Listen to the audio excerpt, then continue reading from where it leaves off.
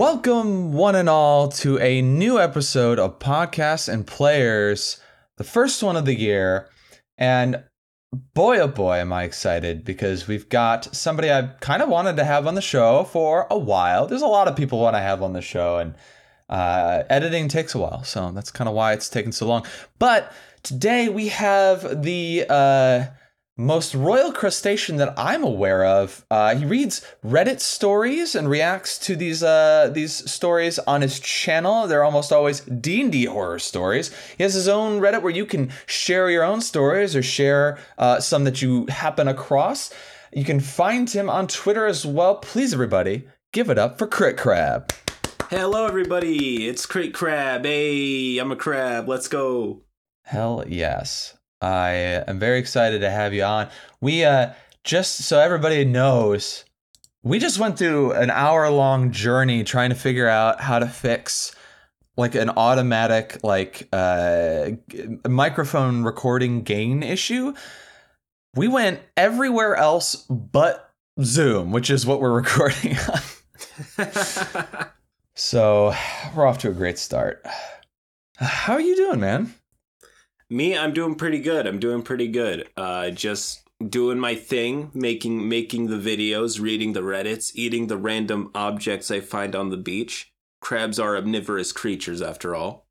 You gotta take what you can get when you're in the middle of the food chain, like you guys are. Yes. I know a lot of people have been waiting for this interview, and by a lot I mean my girlfriend, who is a fan, I must say. Oh, nice. Yeah. I introduced one time, okay, so she hasn't played D&D as of recording this yet, but knows obviously I'm very much all about it. So I was showing her some of the people in the community, like Dingo Doodles, and then when we happened upon some of your videos, she really liked your videos. So the next thing I know, I come into the living room and she's got you on the TV while she's working. Oh, that's great. That's amazing. Yeah. I love that. Yeah, so she's a big fan, and we look forward to each new video that you release. Yeah, for those who don't know, CritCrab, you tell us exactly what you do and how you got into it. All right, so let's start with how I got into it, because that will answer the other question too. So I was just chilling at the time. I lived in a van in the middle of the desert. I was just, like the Boxcar Children or something. That was me, except with the van. And, I was just doing my thing, playing D&D, reading Reddit posts, whatever. And I kind of happened upon r/D&D. Now, this is when I was slowly coming out of, my r/memes, dank memes, Redditor phase, whatever, it happens. So I found that there's a subreddit for D&D, which I, was a huge fan of. I played a ton of. Mm-hmm. And from there, I occasionally found people sharing their little stories or whatever, which dragged me. I kind of found my way through the pipeline to r/RPG horror stories. Now, I had experienced some less than, I have experienced my own problems with D&D games before with other people or with myself.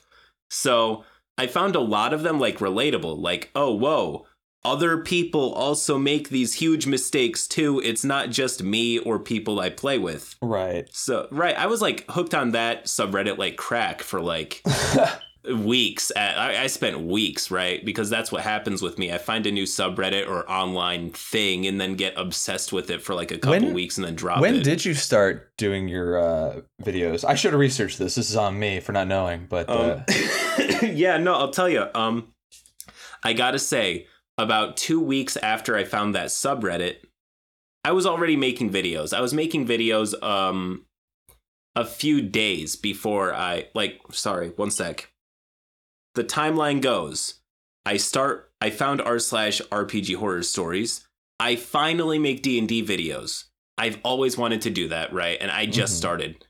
So I was going to make what I wanted to make at the time, which I still think there's a good market for. I just haven't gone back because I found what works for me, right?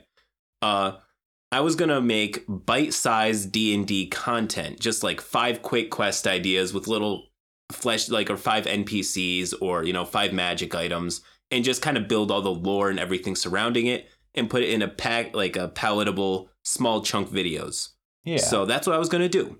At one point, I'm trying to do my thing. I have something to do. I can't read on my phone. So I thought, cool, I'm just going to listen to RPG horror stories on YouTube. I'm sure they're there. Mm-hmm. And I don't find them. Okay, there are 2 Reddit channels. Like, those Reddit channels, like, you know what I'm talking about. I think I know of one specifically where the guy sounds like a paid voice actor. Like, it's not even his channel. He's like paid to read the stuff by somebody else. Yeah. I don't know if you know what I'm talking about. I forgot what it was called. But he sounds like this. And he always talks like this. Blah, blah, blah. He's wait.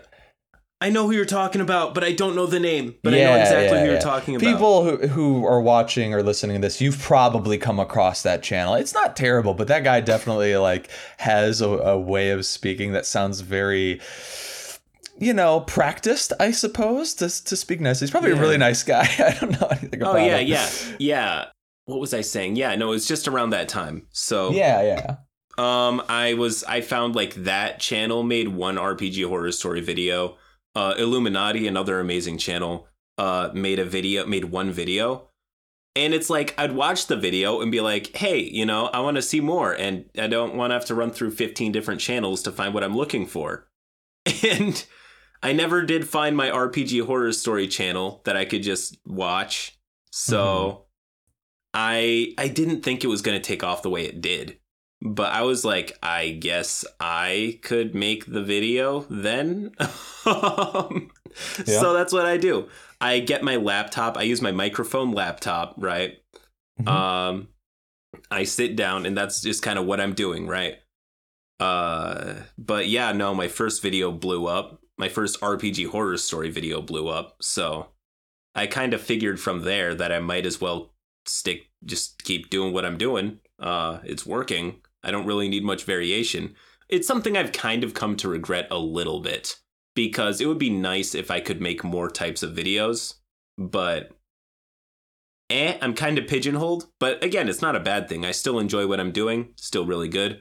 But yeah. I mean, your channel is now pigeonholed as like CritCrab, but I mean, if you wanted to do something else, like, and you could start a new channel with a different name and then advertise it to the interested people who follow you, like, hey, this channel's still going to be Reddit horror stories, but now I'm going to branch off and do thing B. And then I really think I could do it. I have a lot of content. I've written several videos that I just haven't released yet, but they're still D&D related. And I think my audience would like them, but it's just a little bit of self-consciousness that's keeping me from clicking the public video, like the, dragging it out of private, and moving it into just, I'm still holding on to a little bit of, I still have some reservations about it, but one day I'm going to do it sometime pretty soon. I don't know when.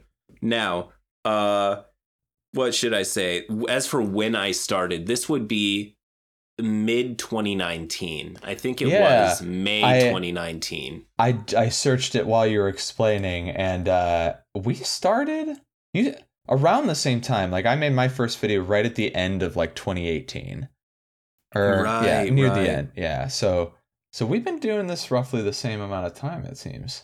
Yeah, no, it's even crazier. Like, the way I got into even making the videos, because I don't come from money. I'm sure you've gotten the impression already, but wait a minute. You're saying your grandfather Crab didn't give you that van as inheritance? You or were you like a hermit crab and you scrounged for it on the beach and fixed it up?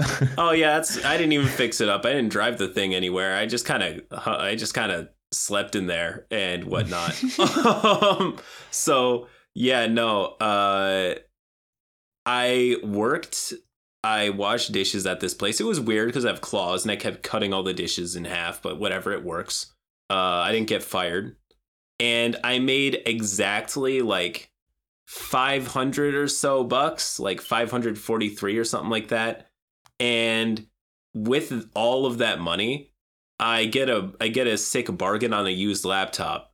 And from there, I play free like Neverwinter, the D&D MMO. Oh yeah, I played a little bit of that. Yeah, and I just kind of use all this free software, free video editor, I use the laptop microphone and the built-in voice recording software. And yeah, that's why my original video mic quality sounds like fucking Xbox 360. Right. But somehow it worked enough, and I was able to up production quality considerably from my first video. But yeah, so mid 2019, like just before the plague striked. I mean, yeah, it's weird how quick it all happens, and yet it still feels so long ago. It does. It feels like an eternity ago. Like it was an entirely different world. I'm definitely like really thankful that you started doing what you were doing. Because if there's one thing I've talked about you in a past episode with Brogan actually, and I briefly talked about you because we were talking about how like he kind of invested. He took out a business loan, and like invested in his own like channel as a business and just did nothing but make videos about Pathfinder and stuff. And it's worked out for him. And he's like very clear to say like, do not do what I did because if it goes wrong, it goes really wrong. Oh, then you have all this debt. Yeah. Mm-hmm. I didn't know about that. That's really cool. It's like, what's it called? Like burning the ships at the harbor, Yeah. It's like it's all taking this huge risk. I'm burning all the ships. There's no going back from this. And I'm just going to commit to this. And that's something I hugely respect out of people. I didn't know that about him. Like, I feel like I have this like new respect for him. That's really cool. Yeah, he did that. But his main takeaway was like, you have to treat it like a job, even though you're not getting paid. So you have to like, even if you're working an actual job, you need to put in hours and work yourself really, really hard in order to like have a chance to like turn that into your job. Oh, exactly. Yeah, but I also he went into it with that in mind, with that goal. So what we talked about in relation to you was like what is a sustainable way to make videos, and we both mentioned you as like the golden like example of sustainability because first of all, horror stories will continually be generated just because people are shitty. It'll just keep happening. So you've got basically no end in sight with that. You've kind of got your thing. And the best part, I think personally, is that you actually go to the trouble of editing and reading the stories. And you even give your takes on it. You don't just like put it through Microsoft Sam. You know what I mean? Oh, yeah. No. I hate that shit. Like, you actually narrate and then give your take on a thing, which is like, that gives you like people a little bit like of who you are and how you feel about a thing, Mm-hmm. Yeah, exactly. Like, I was tempted after I heard how abysmally bad my microphone was. I was like, I'm just going to use like the Microsoft voice. That's what I'm going to do. You were close. Oh, it's so funny. Like, I might have ended up doing it if I had the slightest grip on how that technology worked. Because I'm not the most, I think I've learned a bit about computer stuff, right? Mm-hmm. But even now, well, especially back then, I just did not have a grip on how to do it. My first videos are not edited really at all. Like, there are a ton of blunders and mistakes, and I have to correct myself like 15 times. But as time went on and I got better at recording this stuff, I was like, well, I guess this is what I do now. Now I got a better microphone set up and, I guess I'm not using Microsoft. And I'm really glad sheesh. Holy. You got it. Yeah. But yeah, it's something I very well could have done, but didn't. Hey everybody, Shane here from the cutting room floor. CritCrab and I talked for a very long time, and we decided to cut out a chunk from the beginning because we went on a lot of un-D&D related tangents. However, they were pretty interesting, so if you want to check out the tangents that we went on during the beginning, you can go to my Patreon, Cool Boy Shane. No tears, just you can give whatever you like, and you'll get access to not only that Patreon exclusive, but also the other Patreon exclusive chunks of interviews that I did with other guests. The link is in the description if you're interested. But with that out of the way, let's get back to our conversation, and I'll let CritCrab introduce us to the main topic of the episode. This is something that it's been especially bothering me for like the past few months. Is what makes something good? What's considered good on one corner of the planet is not on another. So is there some sort of objective morality that all humans share? Or so interesting that we're talking about good and evil. This is a topic that has come up multiple times on the podcast. We talked about it when RuneSmith was on, who, Logan is all just a very philosophical dude. But in the world of Dungeons and Dragons, alignment, at least in the older editions, is baked into certain creatures. Like, beings from the outer planes are beings of alignment a lot of the time. So, like, if you were, it has been said before, like, if you were to take an angel, which let's say is like a lawful good being, and that angel, for whatever reason, turned into lawful evil because they were doing lawful evil things, they would change. It would no longer be an angel or a celestial by definition. They would have to change to become a devil or fiend. Because that is a being of lawful evil. Because they're outsiders, I guess. Like, that's sort of like the idea, but I don't know. Not everybody subscribes to that sort of mythology or mythos. Right. And the idea of like good and evil in D&D as well is like contested when it comes to just intelligent creatures, right? So here's something, actually. So back when I played Pathfinder, there was a player that liked to play a paladin, and I used to call them lawful stupid, not lawful good, because they would detect evil, okay, right? They would use that, and then they would detect, like, a thief, for example, is evil. Right. But then they'd be like, I'm going to smite them. Like, what, you're going to murder them? Oh, yeah. That's not good, though. Like, bringing them to justice, maybe, for being a criminal would be good, but smiting them because you detected evil on them? Like, first of all, you don't know their story. And, evil, essentially, in at least in the game terms, is selfishness, as a general, like, way of life, right? Whereas good is selflessness, generally. Right? So if you're really good, you're doing stuff for others. To kind of answer a question that you asked earlier, like, what is good? Usually something for the benefit of others and not yourself. And then selfish would be for the benefit of you. Now, a lot of humans would fall neutral because they do a bit of both, right? We're very... Yeah. Like, a lot of people don't commit to an idea of selfishness or selflessness, for sure. Yeah, and a lot of people justify being selfish in certain like instances, and like sometimes it makes a lot of sense. Oh yeah, good and evil are kind of extremes when you think about it. Like, neutrality is the it's like a bell curve. Like, most people are falling somewhere in the middle. So like, that's one of the big reasons why. Besides the racial implications, the people that have a problem with making orcs or drow or any of these races inherently evil is like, but that's not how people work. If you want to say that about outsiders like devils and angels and stuff, that's kind of a bit better because it's baked into their mythology that they are beings of these alignments. So it's like, okay, sure. But like, drow are just elves with dark skin.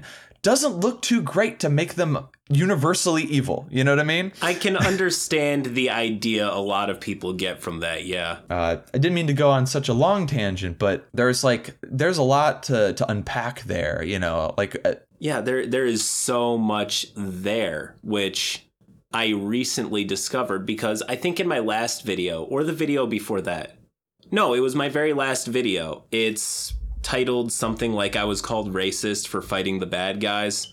It's very interesting because at one point it reminded me of, because, that like the DM says like these guys, like the player, somebody says these guys are evil, so I'm going to kill them. Right. And all the other players, one of the other players, sorry, I keep mixing up my numbers. one of the other players says, Nice. dude, that's totally racist. You know, this is blatantly, you know, racism, right? Because you're just judging the whole race like that. And of course, it loops back to the player being like, all of them that I've met so far have tried to kill me. This isn't racism. This is pragmatism. So it was very interesting because I got to talk about it a bit. And this was a bit off topic, mind you, but the idea of evil made me want to go on a bit of a tangent, so I did. And it's the idea that in 5th edition, alignment is really messed up. The alignment system, right? I like the idea of having alignments. It's good. But the alignment system in and of itself is really messed up and can be used to defeat itself in several ways. Like, lawful good just means that you do what is expected by society and uphold the law, right? For its own sake, for selfless reasons. But what if the general alignment of your country is evil? Like, what if donating to the poor is seen as bad because the poor are, you know, they don't deserve anything, right?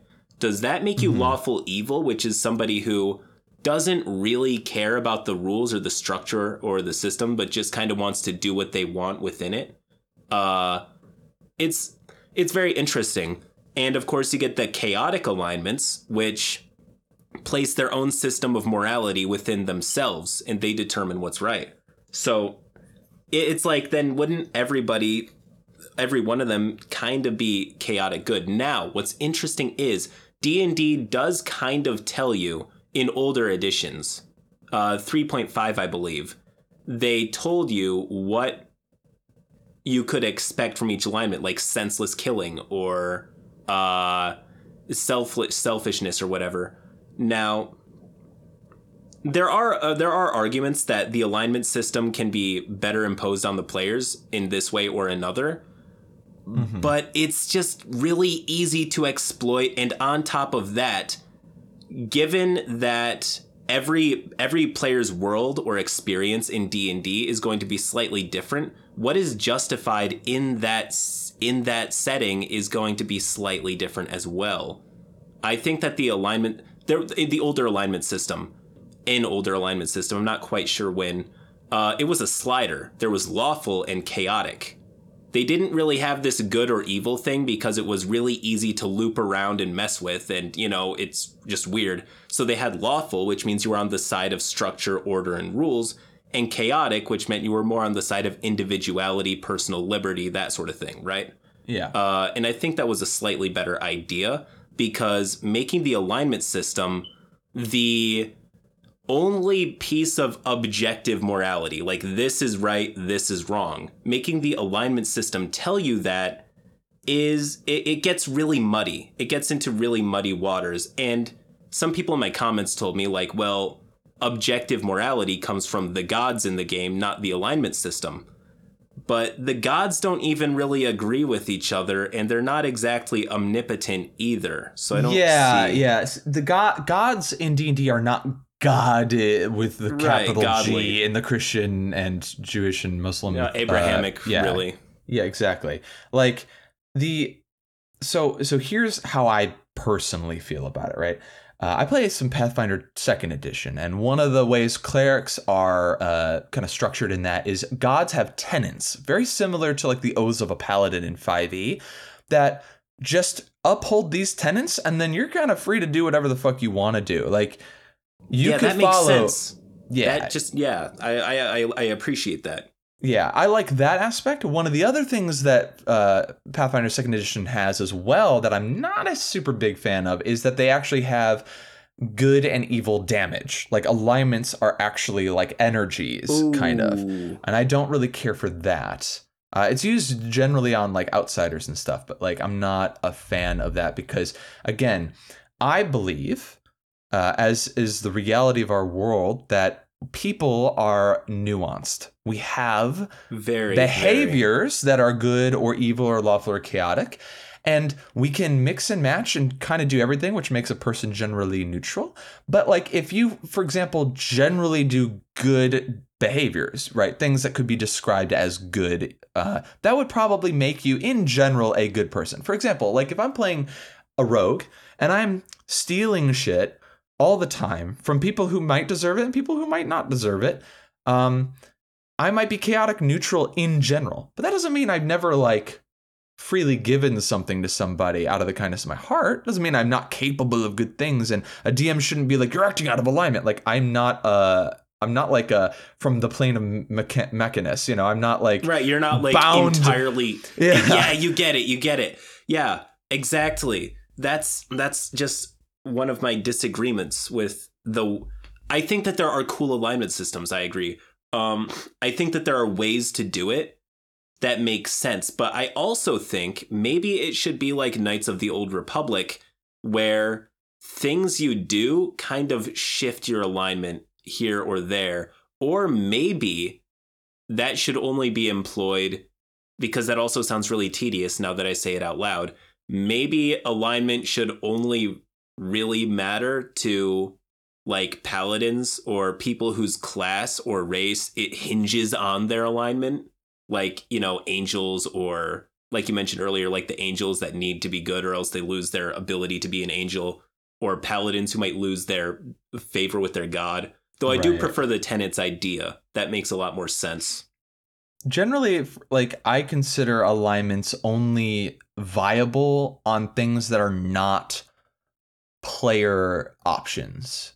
In the sense of like, okay, I'm going to get into necromancy a bit. Because yes, that's going to be really interesting to hear about for sure. Yeah, I love necromancy. I've talked about it before. One of my philosophies about how it would work in D&D and how I generally rule it. In the multiverse structure that comes with the player's handbook, I think it's in that. It might be in the DMG instead. You see all the planes. There's the outer planes and then the inner planes and stuff like that. The material plane is in the center because it is composed of things involving everything, right? It's a very kind of anything goes here, right? But you can also see there's like two shells that kind of wrap around the whole multiverse. There's the positive plane and the negative plane. They don't really explain what these planes are. But in Pathfinder 1E, and I believe in 3rd edition, they explain that negative energy and positive energy, or I guess in 5th edition it would be radiant and necrotic energies, are channeled through those planes. Those planes essentially provide two different sources of energy to all the planes that are within them. But they're hemispheres, so the top half, you know, only calling it top because it's known as the upper area, right, yeah, is the positive half, and then there's the lower half is the negative plane. So undead, at least until recently, have been kind of almost universally categorized as evil.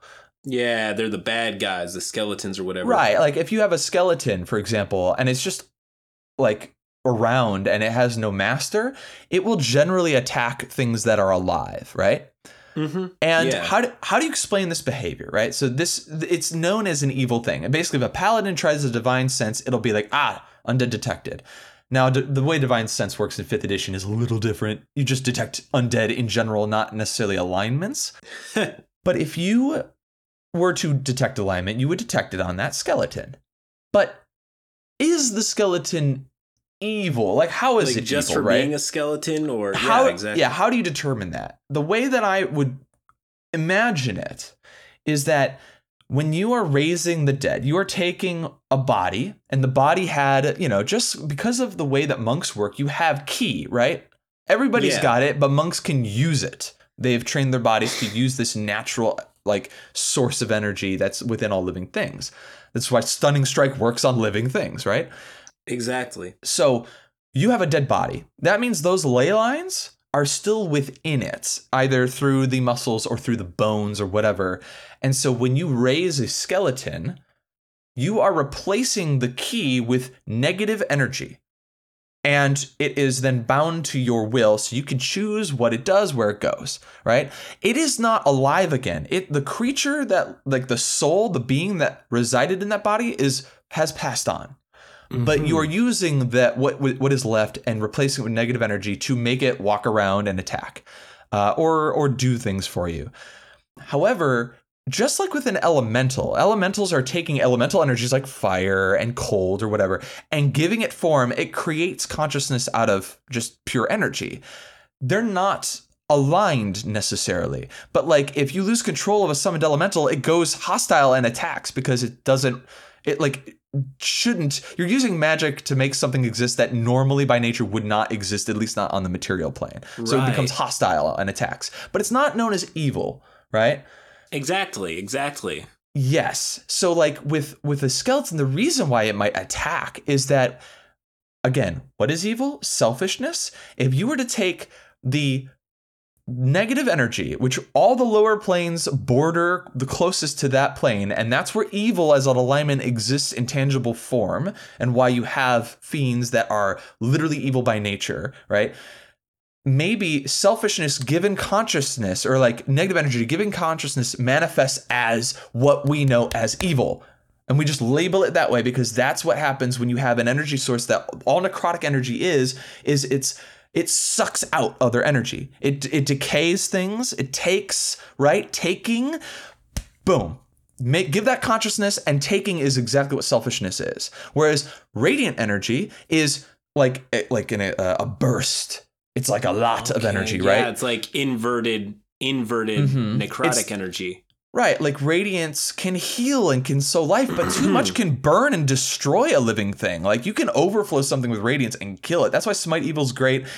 You could smite a good creature as a paladin. Like you can absolutely use radiant energy to kill a good creature. Being good doesn't make them immune to that, just like being evil doesn't make you immune to necrotic. Mm-hmm. The actions themselves can be characterized as these different things, but like the reason why most mindless undead are evil when they ping on like a detection is because negative energy is what's animating them, and giving that consciousness means that they are by default evil. It doesn't mean that they'll only do evil things. If they're being controlled by a wizard or cleric, they can tell them to do good things. So you could do something that's seen as evil for good reasons. And that's where the nuance comes in. Yeah, exactly. That's why I'm not quick to label things good or evil. It's much easier to say, like, do you play by society's rules or not? Like, do you value society or yourself more, right? Lawful or chaotic. It makes more sense that way because it ties into why you do what you do. But when it comes down to good versus evil, it's like you said, it's so much more nuanced than that. Just to label a character good denies that character a lot of room to grow or change. Yeah. And it kind of like it does take away a lot of their ability to act like a normal human being. To say something, to say the least. Yeah. That's why what I tend to do when I run my own games is I measure how players are behaving in their environment, and then I kind of keep my own little slider, like reputation sliders or whatever, right? Or if there's a god, like you mentioned earlier with the tenets, if they uphold these tenets, then, they're looked on more favorably. And it works like a more... I'm just a nerd for this stuff, so I understand that this isn't a prescription for everybody to go do because it does take work, right? Right. But it's a way for me to gauge what lens, like how the world and how the extra other planes kind of look on the party. Like, do they see them as good or evil? Because there are things that are normally considered evil that, when done for the right cause, becomes a good action. And selfishness as evil is a bit of a slippery slope because there is cheating, robbing, right, killing out of spite, a bunch of other stuff. However, like, where is the line drawn on selfishness? Because, if you have two of something and you just kind of keep them both for yourself and you like don't give to somebody who has none, is that an evil action, or is that just you kind of minding your own business, not really fucking around, not really messing with much? Right. There's a line that needs to be drawn somewhere, because there is a line where selfishness becomes evil, but then there's a line where it's like, no, I'm at checkout and I'm not gonna give my change to the poor, right? Like Mhm. every time you go to checkout and you scan your card and they're like, you want to give 50 cents to the poor? It's like, not really. Is that an evil action or is that more neutral? There's a whole lot of nuance that goes into it. Right. Like, if I can give an example from Pathfinder, which I think is really good. One of the most popular gods in Pathfinder is Sarenrae the Dawnflower.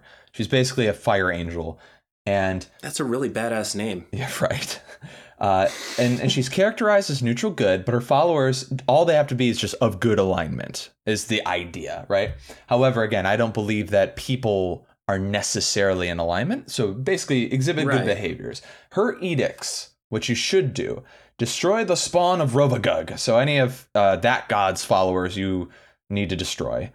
Spawn being like they're monsters, not like people. Right. Okay. That's making more sense to me. Yeah. A little bit. Spawn. It's in caps. Spawn of Rovagug. So it's like any of his like things that he creates. Mm-hmm. Protect allies. Pretty general. So yeah. I could that. see even an evil god saying that that's a good idea. Right. Provide aid to the sick and wounded, and seek and allow redemption. Right. Okay. So those are the edicts. And then she's got anathema, right? Which is like, if you do any of these things, then you lose any powers that she might be granting you as like a cleric or something. So if you create undead, she don't like that. She takes her power away from you. If you lie, just straight up lie, doesn't even white lies, like don't lie. Oh, just like do not say anything that is not like that is inherently untrue. Yeah, do not deceive people with lies, right? Like that's what I'm guessing. If you just don't say anything, I guess she's not about like sneaking around and the sort of like diplomatic or political type stuff. So if you're a follower of Sarenrae, you're not subtle. I'm guessing. Right. Do not deny a repentant creature an opportunity for redemption. So don't like execute someone who wants to repent. Right? Okay. Yeah, that's really interesting. I do have a question. Just sorry to interrupt because this is interesting. I've not looked into Pathfinder too much, regrettably, because I know it's an amazing system. But when it comes to do not deny a repenting creature redemption, what would a player do if, say, a creature's like, dying or whatever, repenting, whatever, they have a chance to strike them down, but they have a big like gut feeling that this person's being insincere, something you can't prove, but you're like, this guy just wants to get out of me killing him so he can turn right back around and start attacking people. Does the god judge action or intent more, do you think? Well, the last anathema is if you fail to strike down evil, that is also seen as anathema too. Or anathema. Okay. Anathema? A word. I don't know how to pronounce it. So essentially, if, as a follower, if you are convinced that this person is like, if it's a person, right, and you think they're lying and they want to hurt people, but they express that they want to repent, I think because people aren't necessarily evil, you have to give them that opportunity. You need to seek and allow redemption. You got to believe that people can become good because that's what Sarenrae is about. Okay. But the big thing here is that Sarenrae is not the god. This is a sentient being who is a god because she is immortal and has lots of power, but is not all-knowing and all-powerful. There are other gods that compete with Sarenrae, and these are just this is what she's about, right? Mm-hmm. Yeah. That is why it gets a little bit muddy when you call creatures gods, because generally in the most popular sense of the word, right? Like the Abrahamic sense that billions of people subscribe to. Mm-hmm. God is, omnipotent, all good, right? That's what they generally believe. And God is the highest, the highest possible level of goodness and omnipotence. So when we talk about D&D and like a pantheon of gods, it is interesting because there's always that bit of clarification that comes with it when you talk about a certain god's morality. It's like, oh yeah, this is just their take. This is what they think is good. This is what they believe in personally. I don't know. I don't say that to mean anything, and it's not a critique of the game. It's just it's not even a critique of the usage of the word. It's just, it does confuse people when we start talking about morality. So it's just a bit funny and not fun, Yes. You know what I mean? Yeah, I think you kind of just have to be very general about it when you're running a game. Like you can't, if, for example, if someone claims to be a good guy, maybe they're playing a paladin, oath of like devotion, the classic lawful good paladin, right? And an last enemy, like a gnoll, for example, is running away. They've dropped their weapon and their back is turned and they're running away. And the paladin throws a javelin or rushes up and smites them essentially and kills them. Now, as a DM, I would rule that this is not this does not follow. You're not following your tenets as a oath of devotion paladin, right? Right. Oath of devotion wouldn't do that.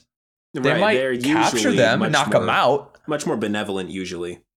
Yeah. If you're oath of conquest or oath of vengeance, okay, yeah, sure, no, that would make sense. You would totally do that. Yeah, exactly. But I would be a stickler about your oath, because if you're gonna play a paladin, which is a very powerful class, you need to stick to those role playing things. That's what it's kind of about. Absolutely, yeah, no, because if you take a class as powerful as like a cleric or a paladin, like they are meant to be powerful, but they're also meant to be bound by their oath or their rules. Like that's kind of what reigns in their power. They can't just use it willy-nilly for whatever they see fit. Right. That's the main thing. Like a druid who doesn't give a shit about nature, I'm going to say if they, for example, are destroying nature or they don't care, they're not defending nature. If they try to like commune and get their spells back, I'm going to say you don't get your spells back. For some reason, when you try to commune with nature, your connection is severed. Which means, and if they were like, what? That's bullshit. It's like, no, you're not. Your heart isn't in it. You're allowing forests to be or something. Yeah, exactly. Like you're allowing. You're not doing what a druid would do, which is to protect your domain or nature in general. Like you're maybe for example, someone's playing a druid class, but then they're like taking bribes from the king and they're just allowing deforestation to happen in their domain. Like you're going to lose your power. Sorry. Oh, absolutely. In one of those kinds of campaigns where a lot of responsibility is put on the players, then yeah, absolutely. That is I would even say like a moderate amount of responsibility is put on the players. Then yeah, I think that's absolutely a really good idea. Kind of, I don't tend to go that far with like new players who just kind of want to hit goblins and, run around in a dungeon smashing shit. You know what I mean? Yeah. But when it comes to a really in-depth campaign where you want to explore these characters and what they stand for and what they do, it's really interesting to introduce consequences. And, more experienced players love this stuff. They love the responsibility that they now have. Like, oh, I'm going to be held to act in a certain way if I assign my power to something that, isn't me, right? Like paladin, cleric, druid. Right. They draw power from external sources. So it's like, oh, if I'm getting power from something that's not me, I got to play by something that's not my rules always. Right. Of course, it helps if they're personally aligned that way, but I don't see the taking away of power from players as a always bad thing to do. Yeah. I think that there are lots of times when it's really super justified. The only reason I went on this tangent a little bit is because I suspect my fans will be watching this, right? Mm-hmm. And they'll be like, hey, wait, is CritCrab for taking away player agency? Which I'm still not for. What I'm for is making the players. This rule mostly applies for more experienced players who have consented to this, session 0, where it's like, you got to behave this way or bad things could happen, right? Mm-hmm. If you choose to play by this god's rules, you kind of need to do that if you want to keep your power, right? And of course, no damage that isn't reversible, right? Like you can become more, you can realign yourself, right? But still, I do think that is something that I've done. Like that's something that I've done, and it's really cool when the players realize. They only ever realize it when something bad happens. But when they realize like, oh, wait, what I do matters. Yeah, it's like really good. I want to clarify too for listeners. I'm not saying be a dick to your players for the fun of it. Like I'm not, it's each class has a specific thing about it, right? Like some people might say it's not fair to take away say a cleric's power, for example, because they did something, because the player wanted to do something a specific way. They're like, well, I don't think it's fair that you took away my power, but like the wizard gets to keep theirs. And it's like, well, hold on though. The wizard has their own drawbacks. Like I could do something to take their spell book away, and then they can't prepare new spells. They are stuck with whatever they prepared, and then they have to make a new spell book, which is really labor intensive and expensive. Oh yes. And that's a drastic thing. I wouldn't necessarily do that. I've done it once. Just to kind of mess around with my player, like I had a kid pickpocket his spell book, and then he had to chase him through the city. Right, like that's and it was funny. Like that can work, but like I'm not gonna just destroy someone's spell book because I want to be a dick. It's more if something like that were to happen, it would have to be something that not only affected them, but like everybody lost some measure of power. So I didn't feel like it was just bullying a player, Again, like looking at, for example, a warlock. I mean, it's baked into it. You have a patron.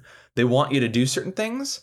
And so if you want to get level ups as a warlock, you need to do the things that your patron asks you to do, right? Yes. And the way that I make it different from the cleric is the cleric has more spell slots and is overall a more powerful caster, but a god can withdraw their power from the cleric at any time they see fit. They generally don't, but if the cleric is not following their tenets, they can lose their power and have to redeem themselves in the eyes of that god to get it back, right? Right. Whereas with the warlock, every level is a bargain. So like when you do the thing that you were supposed to do for the patron, you get your level up. And then it's fine. If you decide to stop doing what the patron asks, you can't level up in Warlock anymore, at least not from that patron. You'd have to find another patron to keep going. And like you can keep what you have, but essentially you're kind of stymied. So basically, but the thing is, a patron can be talked to, whereas like your god is kind of so far away and so above you that you have to be super high level to even have a hope to talk to your god. You know what I mean? Oh yeah, like when you get super high level, then you can start communicating them. Well, with a warlock, it's more like a business agreement, right? Like it's like taking out a loan. Yeah, of power. It's like an archfey or something is like, so I need you to retrieve an item for me, but like other than that, like you can do whatever you want. It's a lot looser. Oh yeah, like there are less moral implications of what you can and can't do. There are sometimes they'll say do not fuck with these people, or like help these people right now. But what I love about warlocks, right? Warlocks are one of my favorite classes to run games for because you can do so much cool stuff with their patron. It's a really easy way to shoehorn a side quest in if you're running low on ideas or whatever, right? Or a really good way to introduce plot or story is to make their patron do something. Now, of course, it's good to do this in moderation because that does put the spotlight on the warlock pretty much solely, as the warlock's going to be the only person with a connection to the patron usually. Yeah. However, I'm a little bit guilty of this. Some people really don't like this idea. But I love running solo side sessions during the campaign. It's like sometimes it'll be over Discord or like whenever the main group isn't together, I'll call out to the warlock and be like, hey, your patron has some business for you if you want to run like a solo side mission, right? Yeah. Which I really like. I like doing that with all my players. It's really fun, and it kind of gives them an Avengers-like feel, right? Like They're all kind of separate little dudes who all have their own lives. But then they come together and they're the super friends, right? Yeah. I don't know. That was a little mini tangent, but it's something I like doing. And if you're a DM that either has players that always have conflicting schedules, right? And maybe you can catch one or two of them at a time and run little mini campaigns or mini story arcs for these characters only. It's a really cool way to kind of cheat past never having time for everybody at once. Yeah. It's really cool. That's a really good idea, especially for warlocks specifically, but like any character. And I think that's something I want to touch on to kind of close off this specific topic is that every class has certain role-playing things kind of baked into it. And you should talk with your DM about how you want to play a class, right? For example, if you want to play a cleric, but you're not very maybe religious in real life and you don't really want to follow God even in roleplay because you're just like, I want to do what I want to do, then talk to your DM about how you manage to get divine power without following a specific god. Is there a concept or like it's a domain, right, that you're getting it from? So how are you embodying this concept and how do you feel about it? Like the idea of a cleric is you worship, you pray, you're devoted to something, usually a god. But if you're not a god, then you need something to be devoted to. That's the whole point of being a cleric. Oh, yeah. It's assigning like getting your power from something that is way beyond yourself, right? Right. It's the idea. It's baked into it. It's just like if someone wanted to multi-class, they're like, I am a sorcerer and I have a bloodline that gives me power. Pretty easy. Anybody can just have a bloodline that awakens. Very easy story absolutely. thing. Yeah. Very luck of the draw. Then they say, I want to do a 1-level dip into Hexblade Warlock for all the bullshit that gets. I'd say, how are you finding the Hexblade? Where's that coming from? How are you getting that? Right? It's got to make sense in the story. It's a patron, right? Like you are getting powers from a patron. You can't, if I'm the DM and you're just like, I'm just now a Hexblade for 1 level, I decided, I'd say, hold the phone. No, you're not. I didn't give you a patron. How did you come across this? It better make sense story-wise. You need to convince me to allow that because I know how powerful of a multi-class that can be. And I know that most people will just do it for the mechanics and not the story. I'm not saying you can't do it, period. I'm saying you better have a good fucking reason for doing it, right? Oh, here's an example in my Curse of Strahd game. Somebody decided to multi-class in 3 classes. Oh my. Yeah. They started off as a wizard and they had a very good reason for being a wizard. Then they really liked the mechanics of the Forge Cleric and they were like, can I do this? And I asked, well, who are you worshiping? How are you a Forge Cleric? And they gave me their reason for that. I want to still sort of hash that out with them. I think that could be built up a bit more, but I understood why they wanted to do it, so I allowed it, right? So their first 2 levels were 1 cleric, 1 wizard, very kind of adaptable caster. But then their 3rd level's artificer. And it was because they met an NPC in the game who was an artificer who died and gave their infusions and stuff to him to now carry on their legacy so that their research isn't lost. And he's all about research, right? As a wizard person. Right, as a wizard usually is. And because they're already a Forge Cleric and they build the stuff, they're like, I will take on the mantle. And they took a level of Artificer. So now they're split 3 ways, which is a lot of the times really bad mechanics wise. It's you just kind of have a lot of low level stuff. Right. You can do a lot of different things, but you can't do a lot of powerful things when you do this type of thing. And I admired that because the reason they did it was for the story and to be adaptable. That's what they want, right? And so I really was like, you are taking a mechanical hit for the story, and I applaud that. So what I'm going to do is I'm going to give them, I think they are going to go 2 levels of Artificer. So instead of being a half caster, I'm just going to give them 1 full caster level to kind of keep them at pace with everybody else. Everything else will be the same, but they'll essentially get 1 more slot level than they normally would. Right. So they'll have 3 first level slots and 2 second level slots at level 3 instead of having just the 3 first level slots that you normally get. Basically, it doubles their slot power, and it makes it so that they're not feeling like they're not as powerful as everybody else, Yeah, definitely. That's something I really like, and it does very much depend on the tone and style of the game. I think you and I both, we enjoy a lot of deeper roleplay experiences, definitely. When I describe my campaigns, and I would say most of my games, 1 shots, 2 or 3 shots, mini campaigns, even some of my longer campaigns, I would describe as bloodier adventure time, right? It's kind of goofy, kind of memey. there is a story and it is really, important, but they're mostly goofing off and having a fun time, which I like. It's more whimsical, there's not too much consequence. However, I would say a lot of my games also have consequence matters a lot more. And that's when I would introduce more class restrictions. But what's really interesting is players can see limitations, especially the experienced ones, right? After they've kind of goofed off all that they were gonna, and now they want a bit more of a deep, rich experience. Yeah. They tend to take limitations and think they're really cool, right? Yeah. Like, oh, I'm working with what I have here.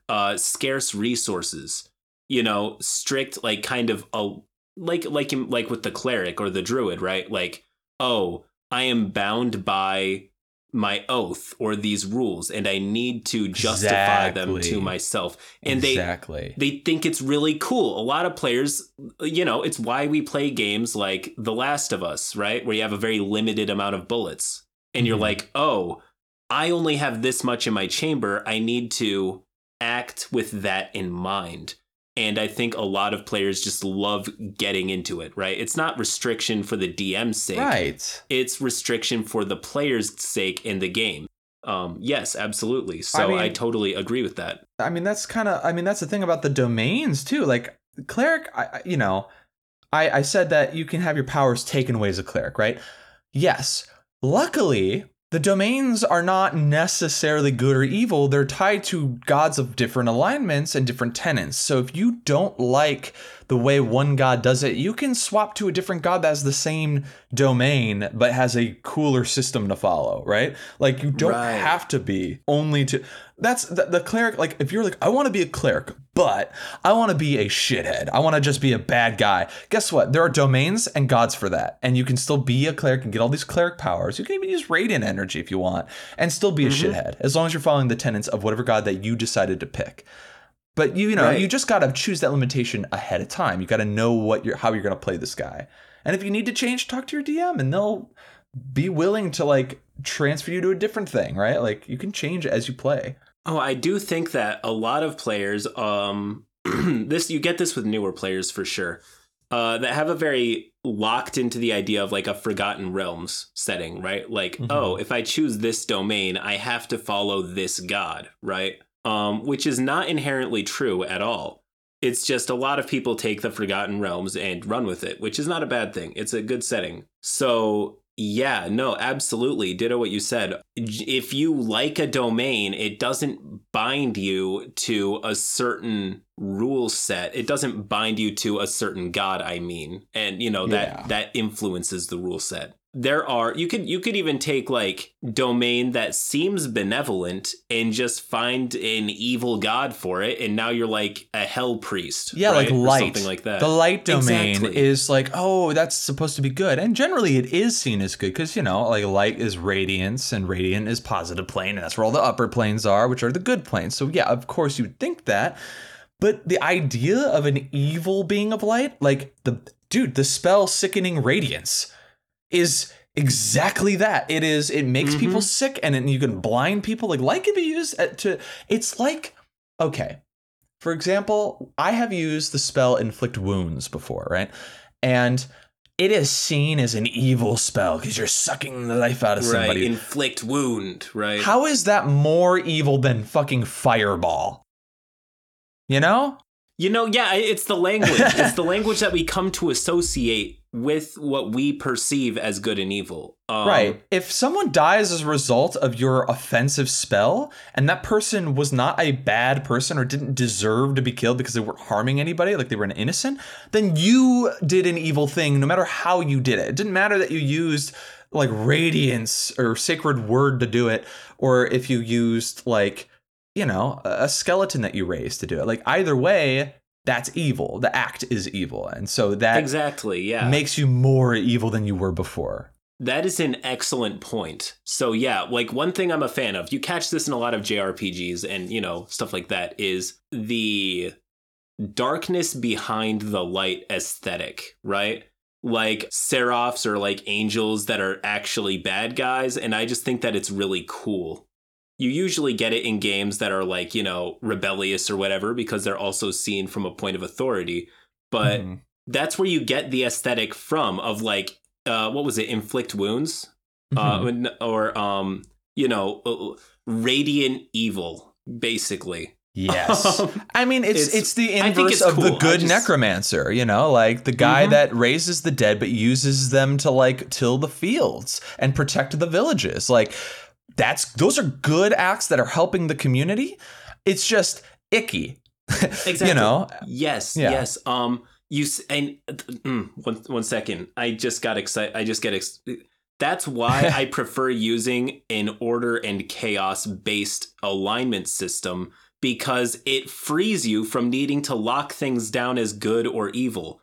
It's like, the good necromancer would be chaotic. He would, while evil, radiance would be order inherently. And I just think that there's a lot more liberty. There's a lot more you can do with more of a, single axis slider. Right. I'm just a fan of that system since I've heard of it, because, players can just say, oh, I am a paladin or whatever. I'm on the side of order, or I've already been over this, but you get it. Yeah, no. So let's shift gears. We've talked a lot about alignments. I think that's what I'm going to name this video: the D&D Alignments featuring CritCrab, because that's essentially what we've talked covered. A lot. We have talked a lot about alignment, but it's something that I found super interesting because lately, this is a little bit more personal, right?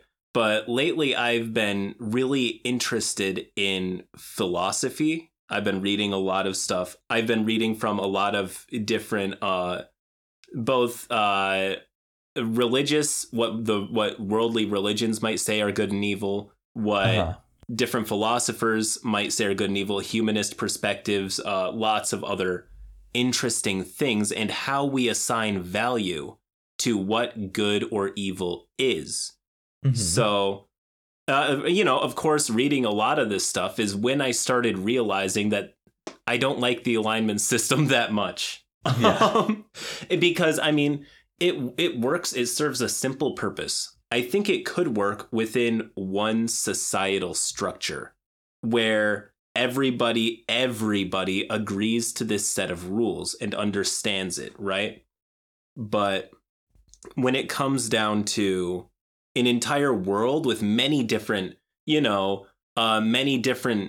beliefs and ideologies and cultures, it gets harder to impose the same morality structure on all of them. It really does. Yeah. Especially when it's a 9-block grid. I understand also the idea of using the order versus chaos as your morality instead of good versus evil. Like, that makes sense. Generally, I like having both, but you just got to keep it general. Good is generally selfless acts. Evil's generally selfish. Order is generally in favor of, order and structure and keeping promises and being by your word, following agreements. Like, there's law, essentially, like following law, whatever that law might be. Maybe it's the law of your deity. Maybe it's the law of your tribe or your culture. Yeah. It doesn't even need to be, if you're a paladin of like a lawful good deity and it's like, don't lie, keep your promises, that type of stuff, and you go to like a lawful evil aligned kingdom, ruled by rulers who are generally like that, you don't have to follow their laws because it conflicts with your tenets. You know what I mean? Like, you have your own tenets to follow, and that makes you lawful, or more so lawful by nature, even if, because you might see this government as illegitimate. They are not doing what your God believes would be good for the people, and a change of leadership is in order, which means that you wouldn't resort to subterfuge and spying. You would be in open warfare against the government. You would say, I am against this government. I am out publicly because I cannot lie. I'm not going to like pretend I'm for you. I oppose it, right? Which might put you in danger, but you could lead a resistance and you'd still be lawful, even though you're doing what some might consider chaotic things. Ordered resistance, right? Yeah. Yes. I agree. I think that what it does require is everybody at the table agreeing on what good and evil is, which isn't hard.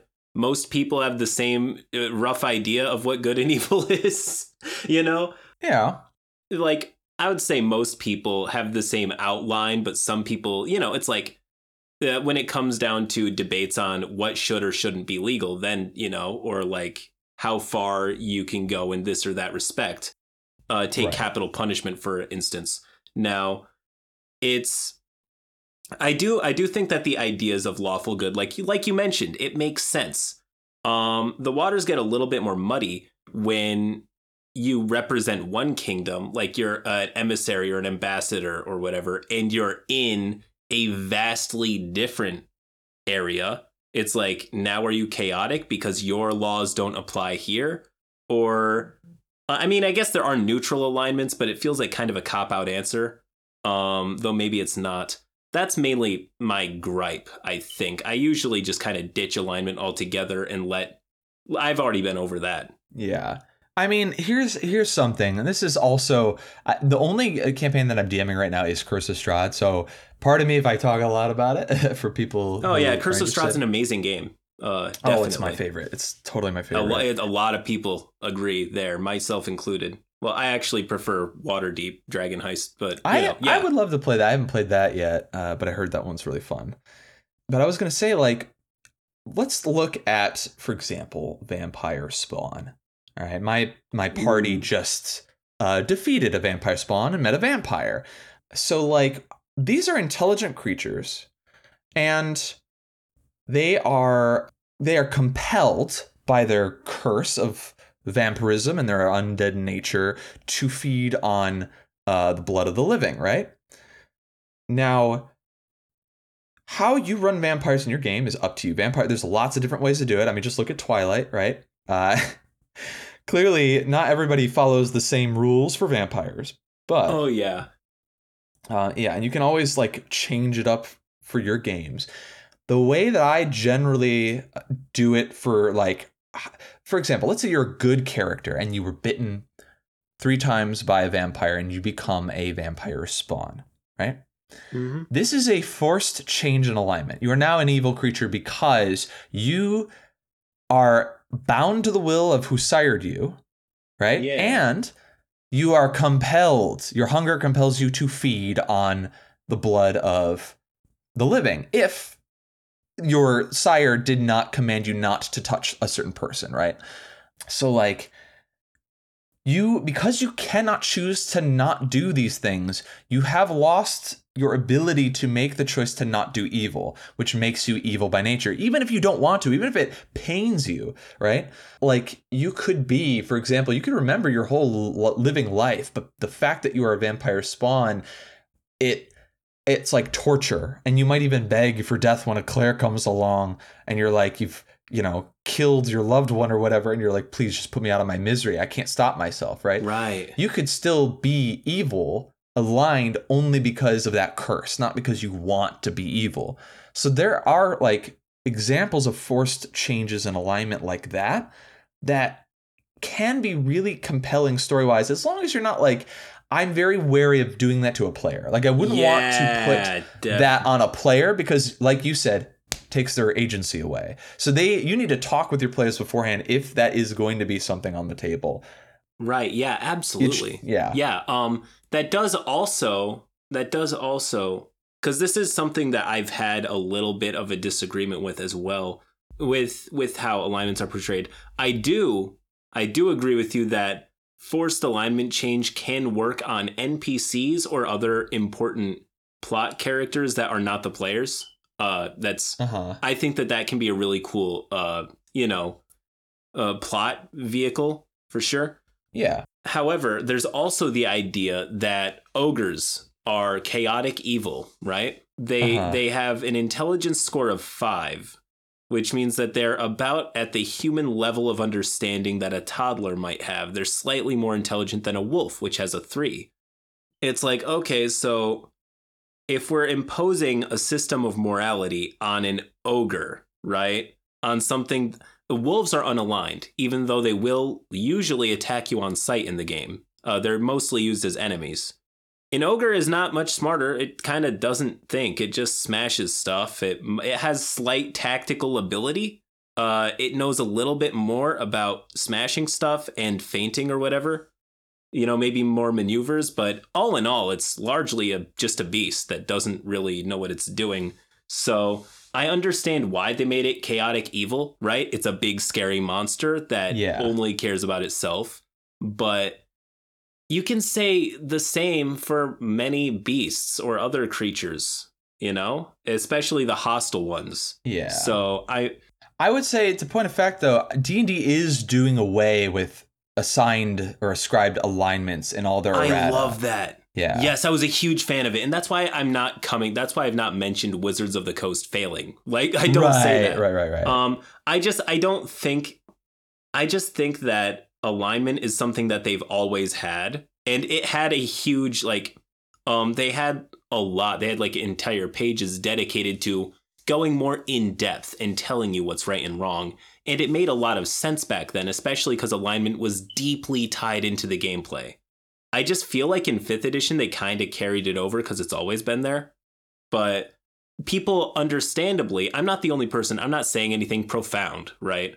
I'm saying things that have been said for years now. Right. That's just is this super necessary? And Wizards has responded, not really. So, we're largely doing away with prescribed alignments just by virtue of being this thing, which I think is an amazing step. Really good idea. Yeah.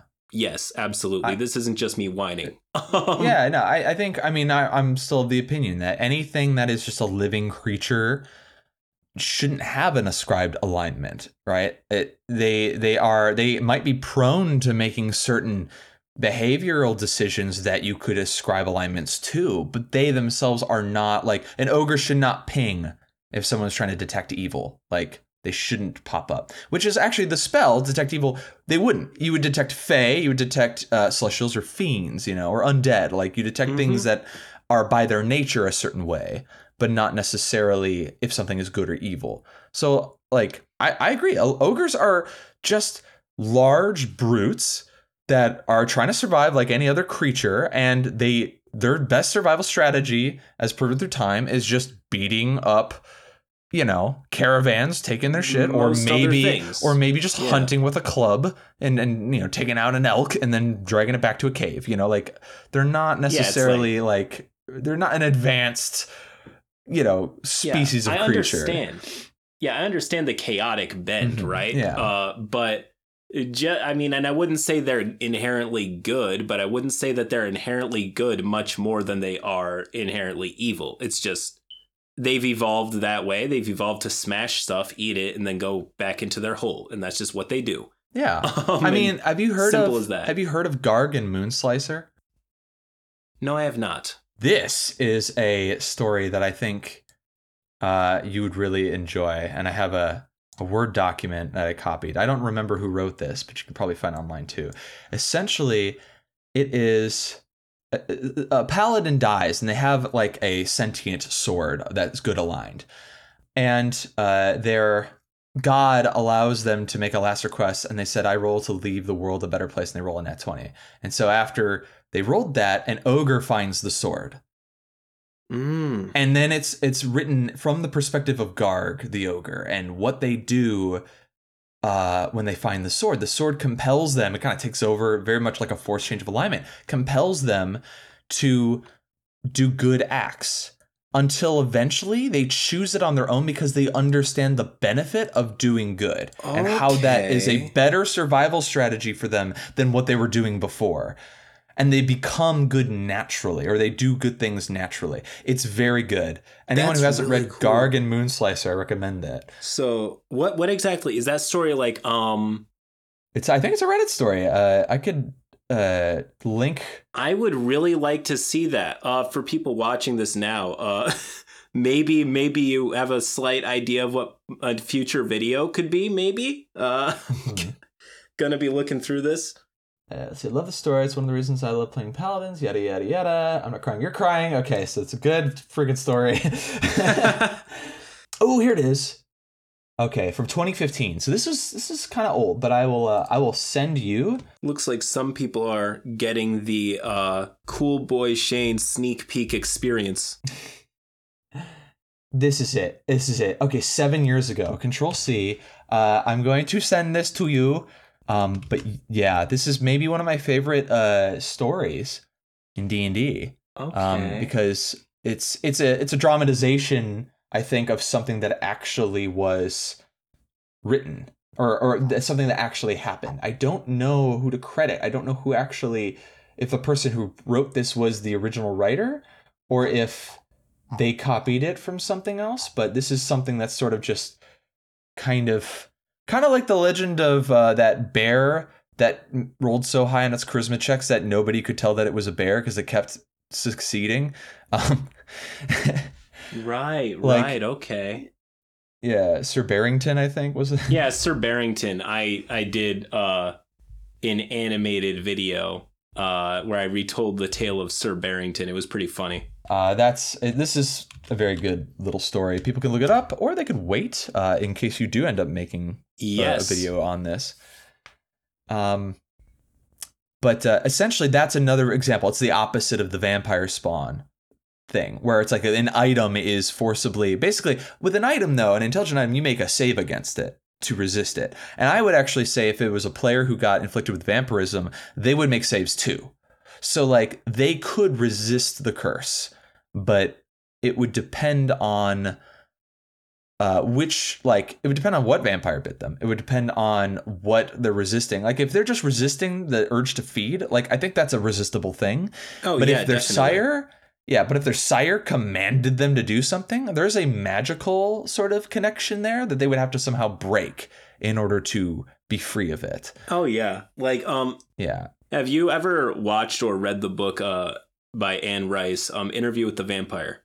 No, but I've heard of it. Yeah, no, it's really good. It's a lot of the plot is around this guy who gets bitten by this vampire, right? And he is trying desperately not to feed on people. And a lot of the story follows his struggles with balancing his humanity with his vampirism. I think it was really well done. I watched the movie and read the book, both really good, would recommend. But it's a lot of what you were talking about. Yeah, it's I do. There's something more interesting about someone with vampirism resisting the curse, right? Yes. It's just like a lycanthrope, another great example of Chris Strahd. Like lycanthropes, there's usually a difference between like a born lycanthrope and a turned lycanthrope, and not all lycanthropes give, like were-ravens, for example, are or were-bears are examples of like lycanthropes that are not inherently like vicious by nature when they turn. They've got like other sorts of behaviors they're kind of compelled to do. Mm-hmm. The behavior itself isn't like, again, good or evil. Like I wouldn't say you had a change in alignment if you were bitten by a werewolf. I would say that you might, you could either choose to accept your curse, which would then mean that you'd have more control over when you change, but you would be compelled and have to make saves against attacking helpless creatures. Yes. Because of the predatory nature within you. Whereas if you chose to resist your curse entirely, you wouldn't have to make saves while you were in human quote unquote form. But if full moon comes out, you lose control of your character entirely, and I get to play you as a werewolf. That's the compromise. Either you accept your power and then you make saves to resist your bestial nature, or you resist, which means that you don't ever have to make those saves while you're not shifted. But when a full moon happens, give me your sheet. Yeah. See what we can do here. That's the compromise. So I would always give a players like a choice in that. And that's less of an alignment thing and more of just an agency thing. But it's, if you're going to play in a game like Curse of Strahd or any sort of like Grim Hollow is another great example of like a horror themed like world, right, Atharis, yes. I think it's called. Like that's just something that you kind of talk about in session 0. Like this is something that could happen. Oh yeah, definitely. I think that of course you get it out of the way in session 0, but I like to apply the same rules that I do with death in D&D. I do this, like, of course, when you get the really experienced players who just want a gritty experience, right? Mm-hmm. Then I take off a lot of the safety wheels, like the training wheels. Yeah. And just kind of let them run them, like, let them kill themselves if they're doing stuff, right? Mm-hmm. However, I can't remember what game this is, but this is my main philosophy when playing with most players, right? There was this video game, and I forget what it is, but if you're about to do something really stupid that'll get you killed, this little pop-up screen will come up and it'll say, doing this action will kill you. Do you proceed? And it gives you the option to say yes or no, right? Uh-huh. Of course, I don't say it that bluntly, but you know the DM's trademark, like, are you sure? Yes. Yes. I don't, of course there is present danger in combat, but I don't like players just dying in your average combat. It feels icky. What I prefer is, of course they can kill themselves, and they have killed themselves in basic combat, but I don't like telling them bluntly because it does knock the wind out of the, momentum. Yeah. But I do like to really emphasize in my narration the amount of peril that this person is in. And like the amount of risk he's taking on. And you get it a lot, like when, say, a character is going to sacrifice themselves for to save their friends or whatever. I'll allude to the fact that there's an absolutely unstoppable, like I use total adjectives. Like I use adjectives that, I describe it in a way. I don't leave windows open for nuance or like a chance of survival, really. I just say like an unstoppable horde, right? Yeah. Or an undefeatable beast, right? Mm-hmm. And I describe it as like, there is no winning in this situation, basically. I say that without saying that. Yeah. And it does, watching the player, this happens very rarely. Usually they duck out of there because they know what I mean. But watching, and on the rare occasion where a player sees that and willingly takes it on themselves, is really powerful. It's just really good. Yeah. Usually they take that on because they see the benefit gained as more important than their character. And it's really cool. And it gives the player the choice, really. So I think that that's really good.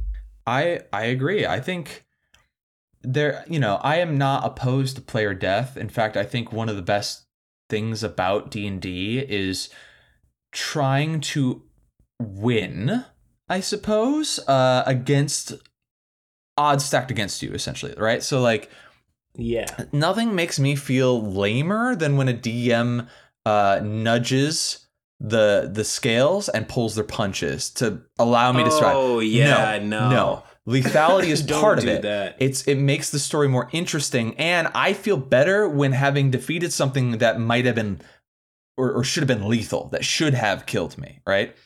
Like, oh yes, like as a DM, I am not going to be unfair. Like I said that my players met a vampire. That vampire was way higher CR than them. Could have, if it wanted to, probably killed the party.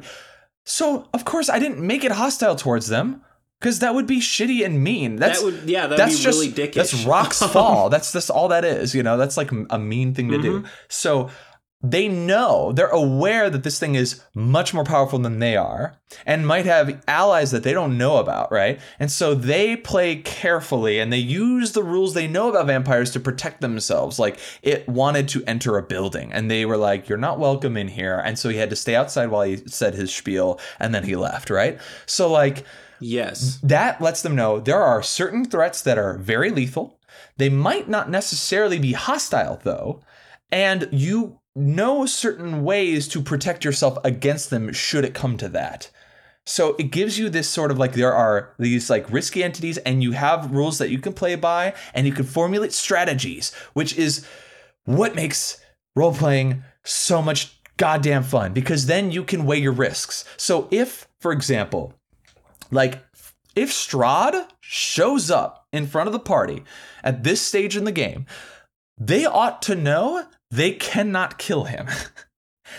Yes. Right? It's too early and they're not high. They know, like, they probably couldn't even take on a regular vampire at the level that they're at. Eventually, they might be able to. But if he shows up, it should be very obvious. I shouldn't even have to really even say it, that they cannot win against Strahd. And if a character decides for the story that they want to like fight Strahd because they're like not insightful enough to know the danger they're in, I would not kill them outright as Strahd. I might knock them out with a backhand, and just demonstrate how like much of a difference in power there could be, or like could take them out of the fight in some way where it's like effortless for him. But I'm not going to take away their backstory and all the time that they worked on their character flippantly because they wanted to do something for the story. You know what I mean? Right. Yeah, absolutely. I think that's a really good idea. You've said a lot here, and there are two big things I want to get into because, you kind of covered all. It was really good. Two things is two big words, I guess. First would be communication. Usually, unlike me, you don't have to go into like these big diatribes about how much peril there is, right? If the players have an understanding of their own mortality. And this is really up to the player, but if they understand that they're in danger, right? Especially if in a session 0, you say, hey, this game, there is a big risk of dying, you need to be careful. You need to know what you're doing. That establishes a precedent to where the players understand that they're a little bit fucked and that they need to play carefully. It's really good. When you communicate well, you don't need to tell the players outright that they're screwed. Right. Because they'll just know. Now, another thing is weaknesses. This is a little bit off topic, but I really like using it. Is too often I run a boss fight, right? Yeah. And not too often I run a boss fight, but too often I run a boss fight. And it just kind of comes to a point where they're just hitting numbers against each other, right? Yeah. Rolling dice, just kind of standing in one position, everybody smacking the thing. One thing that I've done that I really like is what you mentioned with Strahd, using rules that you understand about this creature, weaknesses, vulnerabilities. And they don't all have to be combat oriented, right? Like maybe there are things you can do to evade or trick or, in combat cases, like sucker punch the creature in a weak spot, right? And I think that it's underutilized. I don't think enough monsters have like foils, right? Yeah. Like ways to like what you mentioned with Strahd with like using vampire rules. I think that's really cool. And it adds so much more to that creature than just making him a hittable enemy. Right. Or like another example would be like a troll. Using fire damage to stop its regeneration is a very concrete example of a weakness. Yes, definitely. It's used a lot of these weaknesses, but I feel like it's not used enough. I feel like a lot of these creatures exist as combat stat blocks. Yes. And I think, and of course it would take a ton of work to make, and it might not, I understand why they didn't do this, but especially if it's a plot important monster, right? Like a boss fight or like a bad guy NPC. I really like dropping hints at ways you can foil this creature. Yeah. Or like getting knowledge from an ancient tome or speaking to an important NPC. And just kind of unraveling like the mystery on how to defeat this creature. Right. It's really, really fun. And just watching the players' eyes light up when they're like, wait, we can do this? This is amazing. It increases our chances of survival by a ton. It's really fun and I love doing it. Yeah, it empowers the players because they get to figure out how to beat something that was going to be much more challenging. It might still be a challenge, but like now they've got a weapon that can hurt the thing, right? Like, oh yeah, like what you mentioned with Strahd, he can just kind of backhand knock you out, and but the more you learn, like it's not all about just hitting him, right? It's about learned knowledge that you can apply against the creature. Right. If it were just, that makes it really and cool. This isn't even a spoiler, like if it were just as easy as attacking Strahd and doing enough damage to take him down, like then you wouldn't need to go through this whole story, really. Like, you would just need to be a high enough level and then just attack him. But, like, Strahd is the main guy, and he has certain things about him that make him different than the others, right? He's not like the other vampires. Right. He's not like the other girls. He's got certain things about him that make him unique, which means that he is a bigger threat because they're going to learn, like, what works against certain enemies like vampire spawn or regular vampires, but then maybe certain things might not apply to Strahd because he's not the same. So they need to figure that stuff out. That's kind of be part of like, I mean, everybody who is interested in Curse of Strahd, like there's a curse, right? The whole point is figuring that out. Yeah. Like, it's that's the story, and, some people allow you to then side with Strahd or like not necessarily fight him. Like there's other ways to end the campaign, depending on the DMing style or the composition of the party. And that's totally cool. Some people choose to lose. They choose to turn and betray the party as like a pre-planned sort of betrayal to, make things interesting, with the purpose of not necessarily beating their friends, but actually to lose, to die, because it's a more interesting story turn, Definitely. You're right. I am going kind of all over the place with this, but yeah, no, I mean, it wasn't a criticism. It's just like you said this and I found a really cool thing to talk about. And then you said this and I found another really cool thing I want to talk about. I spent like a minute just repeating the phrase like good communication, weaknesses, monster weaknesses. And I just kind of I needed to remember that because again, I gotcha. Really good conversation, a lot of really good ground to cover there, for sure. It's amazing, and it's amazing the kind of stuff you can get out of D&D, for sure. It's TRPGs in general are probably definitely the most malleable way to play games, to mess around with and fit them to what you want and, make your own experiences, even in written modules, right? Mm-hmm. There's still so much room to explore different options. And I would say even in pretty linear games like Curse of Strahd, right? Right. One player's experience is still going to be quite different from another player's experience.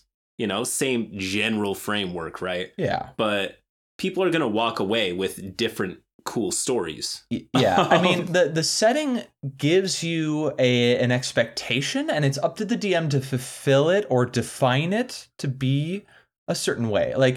Because if I, for example, was running Curse of Strahd, where Strahd was just like a Tarrasque, and behaving in that way, that would be a lot less like gothic horror and a lot more just weird. It wouldn't combat, fit, and people would be fight, dissatisfied. Yeah, for sure. And to kind of veer away from that module, I think it's very easy for a DM, especially one who has a lot of stuff on their plate, to just pull from the monster manual. All right. And like you said, these are just stat blocks and numbers and stuff. I know, just because of the amount of times I play, that a goblin has 7 hit points and 15 AC. I just know that. And a +5 to hit, I'm pretty sure. Maybe I'm wrong about all that stuff. I'm pretty sure that's the general goblin statistics. And if I go up against a goblin, I already know about it. Having to role play like I don't know what a goblin is kind of tiring when I've done it a million times before. It's easier than you could believe, listeners, to reskin and create new creatures, undead especially. There's so many different kinds of undead you could create. For example, a zombie can easily be modified to be like a fast zombie. So instead of being 20 feet around, it could run 50 feet around. It's freaking or give something an ability with its bonus action that it can do, or something that it normally wouldn't be able to power it up, and then make it different in the game so people are whoa, what the hell is this? Because it throws the experienced players for a loop, and it gives that sense of mortality. It gets players out of their comfort zones. If they go into a game expecting everything to be a certain way, you need to early on break those expectations. They hit a goblin for 10 damage and it doesn't go down. They need to understand these aren't the goblins from the monster manual. These are individual characters with a specific maybe class levels or something, right? Oh yeah, definitely. Sorry. I just maybe no, I kind of petered out there because that's just the end of my thought there. But mix it up. For sure. Change things. I will say this is a bit of a CritCrab DM experience confession, right? But playing in most of my games have been run with like a 2 or 3 or 1 person party, right? I don't often run games for 4 or more people. When I do, it's super good. Most of my players, though, like I mentioned earlier, can't be on the same time. So entire campaigns have been run with an army of 2, right? Yeah. Anyways, that said, that made me realize really early on that if I want to make combat interesting, I need to change a lot of stats because you get 2 low-level characters. You can't create fights that feel super epic. It's not. Yes. They'll feel like, oh, this is all we can really do. A couple goblins at a time or whatever. So very quickly I learned, because my first game was 4th edition, right? I just kind of ripped the minion idea from there. It's something I like doing, 1 HP, but a decent chunk of damage, right? And that's what they do.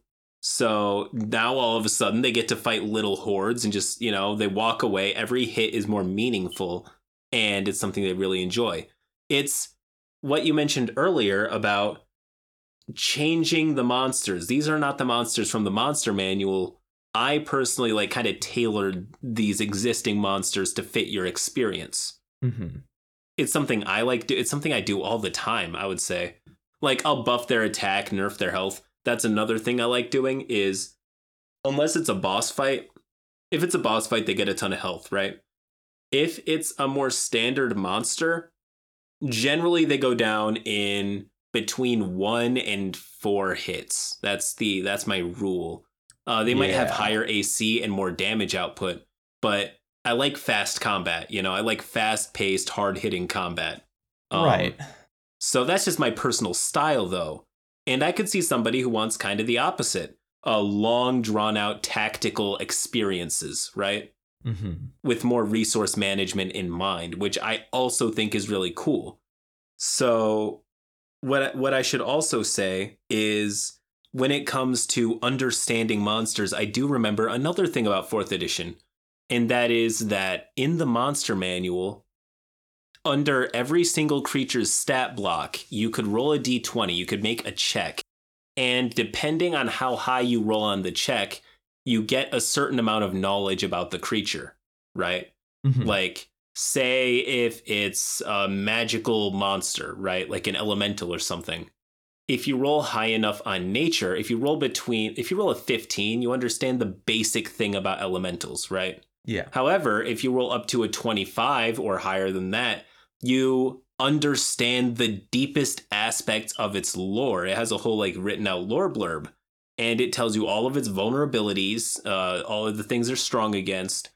And I also think that that's pretty cool. I can see how there might be challenges running that in a fast-paced combat setting, so I like to have them learn about these creatures more in other settings. But I think that the idea is inherently, it's a good idea that should be implemented more. I think one thing that I was a little bit disappointed by with the 5th edition monster manual is that they didn't really go too deep into the creature's lore. I mean, there was a good blurb there, but 4th edition, they had these whole written out stories on how they were created and what purpose they serve, and, just tons of amazing lore about them that I really liked. And I'm not criticizing 5th edition by saying that, but if there was ever a 5.5 or, an updated monster manual, it would be cool to learn more about what these monsters are. And, just lots of cool lore and cool stuff about them, for sure. Yeah, for sure. I didn't know that about 4th edition. Oh, yeah, look up the 4th edition. Maybe just, I don't know, look at pictures of some of these monsters. But, there's a little picture, a little stat block, lots of juicy lore. Amazing. I haven't touched the 4th edition monster manual in, I think, almost 10 years now. So, Yeah. But still, there was lots of good stuff in there. I think that what you said has a lot of merit, especially tailoring your monsters and stuff to the player's needs and stuff, like what I did before I even started DMing Curse Strahd was I took note of all the different people's like ability scores and classes, so I know what their saving throws are. I know what their highest and lowest stuff is, so I know if I want to make something challenging for a specific character, I need to target them with a specific kind of saving throw. And if I want to make something challenging for a different character, it's this type of. And that means like I'm not going to bully people, but like if there is a reason that someone should have that challenge, like it should be more difficult for them, then I'm going to like be cognizant of that, right? And tailor it to this experience to make it more, for example, if the barbarian is just kicking ass every encounter, maybe next time we're going to do a little mind magic and take over their will and have them attack their allies, right? Like that's going to be a really good story moment, because obviously it's not going to be enough to like TPK the party. I'm not going to go that far, but it'd be enough to like, once they're free of the mind effect, maybe they'll reflect on the fact that they're like allowing themselves essentially to be taken advantage of because they go into these blind rages. They're not like thinking clearly, and like that's maybe something a weakness that they didn't know they had, right? Yes, weaknesses. Especially as much as I talk about monster weaknesses, I'm also super for the players, each of the individual characters having weaknesses. A lot of this is more justified in roleplay, backstory, also mechanics, like a fighter or a paladin or a barbarian, is more blind in their brain, but also introducing roleplay weaknesses, like personal failings in these characters' character. What I mean by that is, maybe fears that kind of paralyze them, or right. Backstory reasons to just not take advantage or do this certain thing that would otherwise be beneficial. A lot like how vampires don't enter houses uninvited. It's like they're incapable of doing that because reasons. Having rules that exist like that for the players. The flaws area of the player's sheet tried to do this, but I don't think that they provided enough, really. Like, it's easy to write down in your flaws, like, I'm quick to anger, or right, this. Yeah, that's a real easy one. It's really not the same, though. Yeah, I like some of the ones I really like are common is not my first language, or I can't swim. I don't know how to swim. That's a really good one. Yeah, yes. or like I can't read. I'm illiterate. These are surprisingly really debilitating in many situations. Yeah, really, definitely. They're not like unlikely. Like there's plenty. I know people who can't swim. Like when I lived in China, like that was very like landlocked, and there weren't like a lot of swimming pools or even like rivers or lakes. So it was like a lot of people just never had the opportunity to swim and don't know how to do it. Yeah.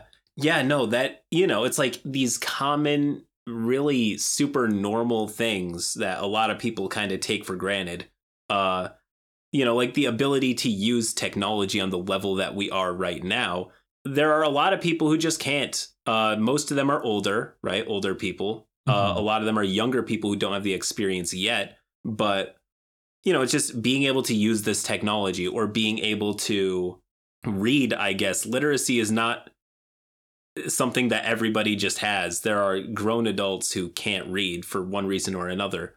Right. It's a learned thing. Yeah. Yeah, exactly. So, I mean, we take it for granted totally. And I'm not saying that we should always consciously think about this super basic stuff.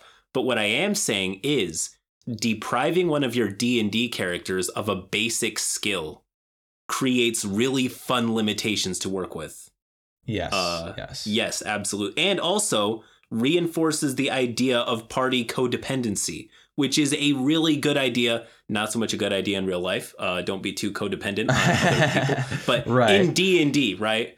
Making the party rely and lean on each other. It's really, really cool because, one, it makes roleplay a lot more fun and interesting if they need each other, right? And even if the characters, some of them don't like each other very much, they realize that they need each other to fill in their gaps so that they can be like the party in capitalization, the unit. Yeah. It's really cool. And I love it when it gets to happen for sure. Yeah, and I also understand that some people will munchkin their characters to be good at everything, and like Oh yeah. It's that's like you're that's depriving yourself. yeah, you really are, and you're kind of making it less okay. Like being adaptable and able to fill in roles when someone else is down or something, like a backup healer or a backup melee combatant or something. Like Yeah, yeah. that's really useful. Like right now, I'm playing a character that is basically a tank. She's really good at not getting hit, but she's not the damage dealer. And she's like a wizard, but there's someone else who's a wizard who's a better wizard than her and can do more stuff as a wizard than she can, right? She's very much someone who fills in roles. Like her best position is just taking aggro so that her party doesn't get hit, and then they can do the stuff they're really good at because she's able to basically deflect and dodge and tank all these different attacks, right? And she's got a weakness in that she's not so great at wisdom saves. So like it's really easy for her to get like a Crown of Madness or something and then turn on the party. Yeah. But also, thankfully, because I'm not an amazing damage dealer, I can't super duper hurt my my allies in that way, even if I wanted to, because I'm not that good at that. I'm just good at not going down. Yeah, it's the idea. It's the idea of the secondary weapon, right? Like, you know, you have your sword and your dagger. You have your primary and your secondary. Like to fill in, you drop your sword or you lose it for whatever reason. You still have this backup that functions for the immediate purpose, but you want your primary back soon. I think it's exactly that idea. So we're getting to be, I think, 2 hours ish. Oh my gosh. Yeah, I'm just looking at the time. So this has been an extra long episode, but before we go, I want to give you the floor, CritCrab, if you want to share your own story of your own game, or like of a character, something that you've kind of not put in a video, or maybe you did put in a video but wanted to talk about here. Yeah, okay, give me 1 second. I have I've been playing D&D for a while. Yeah, no worries. Yeah. Here's the idea. This ties back into what we were talking about a little bit earlier when it comes to player like mortality, right? Mm-hmm. Understanding that you kind of... This was a big learning hurdle for me. This is when I was a newer DM. I was just at the tail end of my first grand campaign, levels 1 through 20, 4-person party. It was an amazing 2-year-long epic, right? Now, during this campaign, I did have this one problem player, and what he would do is he didn't do anything that was outright bannable, right? And he was a decent enough friend throughout, so, I didn't really know how to communicate with this guy. I didn't really want to offend him and say that his play style was a bit damaging, so I kind of let him get away with stuff.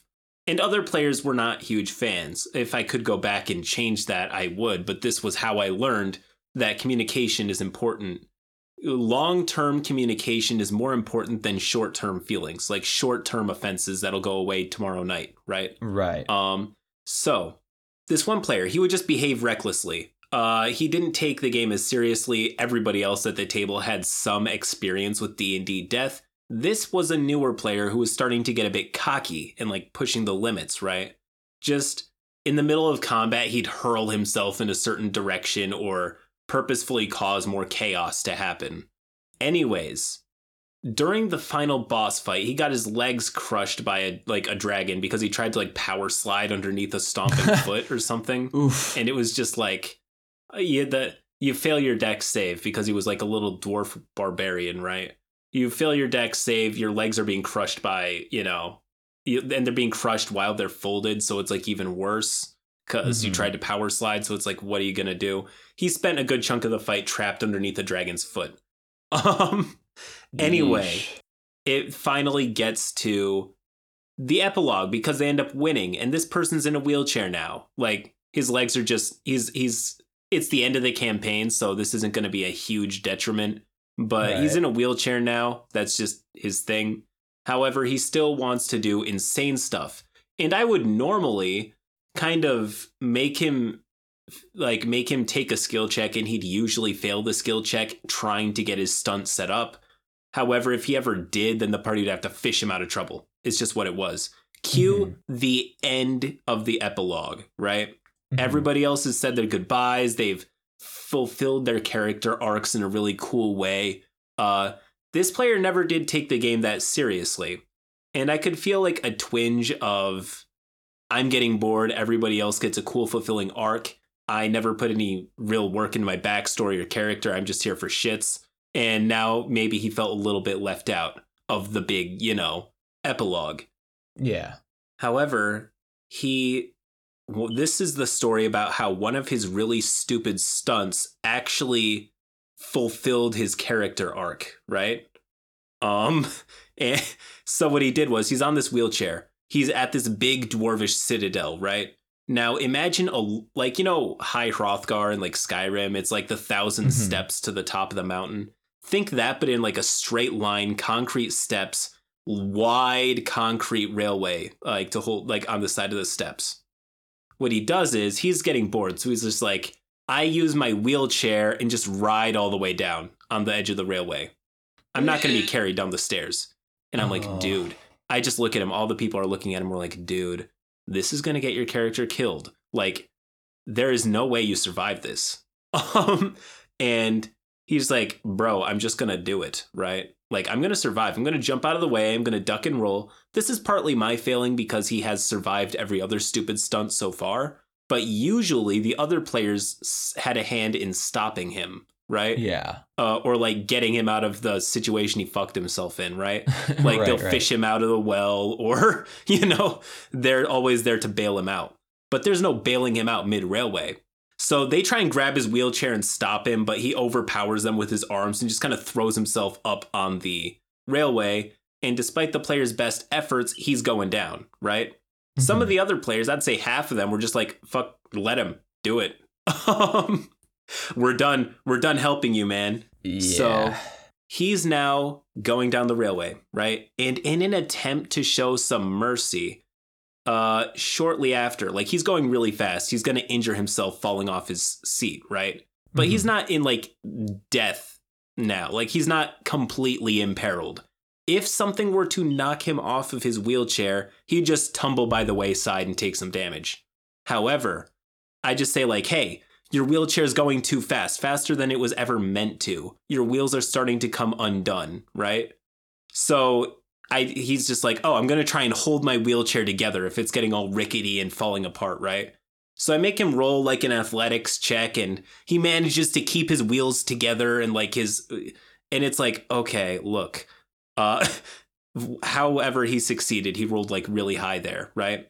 Yeah. And then I say like, roll a dex save to maintain your balance because you're going like 80 miles an hour down a railway, right? Yeah. And he's just like, okay. And he somehow succeeds. So I'm like, oh no, he is fucked now because he succeeded all of his saves. That's not something that normal DMs get to say. Right. Now, I made this clear earlier. I didn't make this clear earlier in the telling of the story, but I did tell him this when I was illustrating how bad his situation was. There was like a statue of a dwarf at the bottom of the railway. Yeah. That he was going to, like the ball at the bottom of like a stairway, railway. And it's just like there's a ball there or something or like a little thing. Yeah, it's a lot like that. Except it's a big statue of a dwarf. And he is just hurtling towards it at 80 miles an hour, right? Going down, roughly. I mean, 80 is not a specific number, but you get it. Yeah, I know what you mean. So I'm just like, look, little dude, what are you going to do now? Like, what's the play? So he looks at that and says, obviously, I'm going to throw myself off at the perfect opportunity to land beside the, on the other side of the stairway, other side of the stair railway, and just kind of roll it out, And I don't describe to him that even if he does somehow manage to dodge, he is just hurtling towards the ground that fast. Like, it doesn't get him out of the trouble that he's in. So everyone at the table understands this, though. And they're just like, oh, he is dead. There is no getting out of this. And he does fail his dex save. He does fail his dodge. And I just describe how bits of like wheelchair and bone and blood, like one moment there's this dwarf that's perfectly intact, and in the blink of an eye, just chunks of him are flying all over the place. Yeah. He's dead instantly.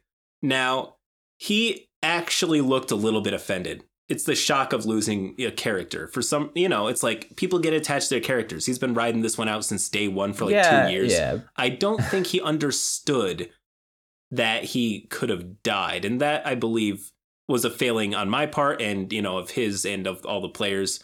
I think that was something we all sort of fueled into with them bailing him out and with me allowing it to happen and never communicating. Yeah. But he did look a little bit perturbed, and I felt a little bit bad.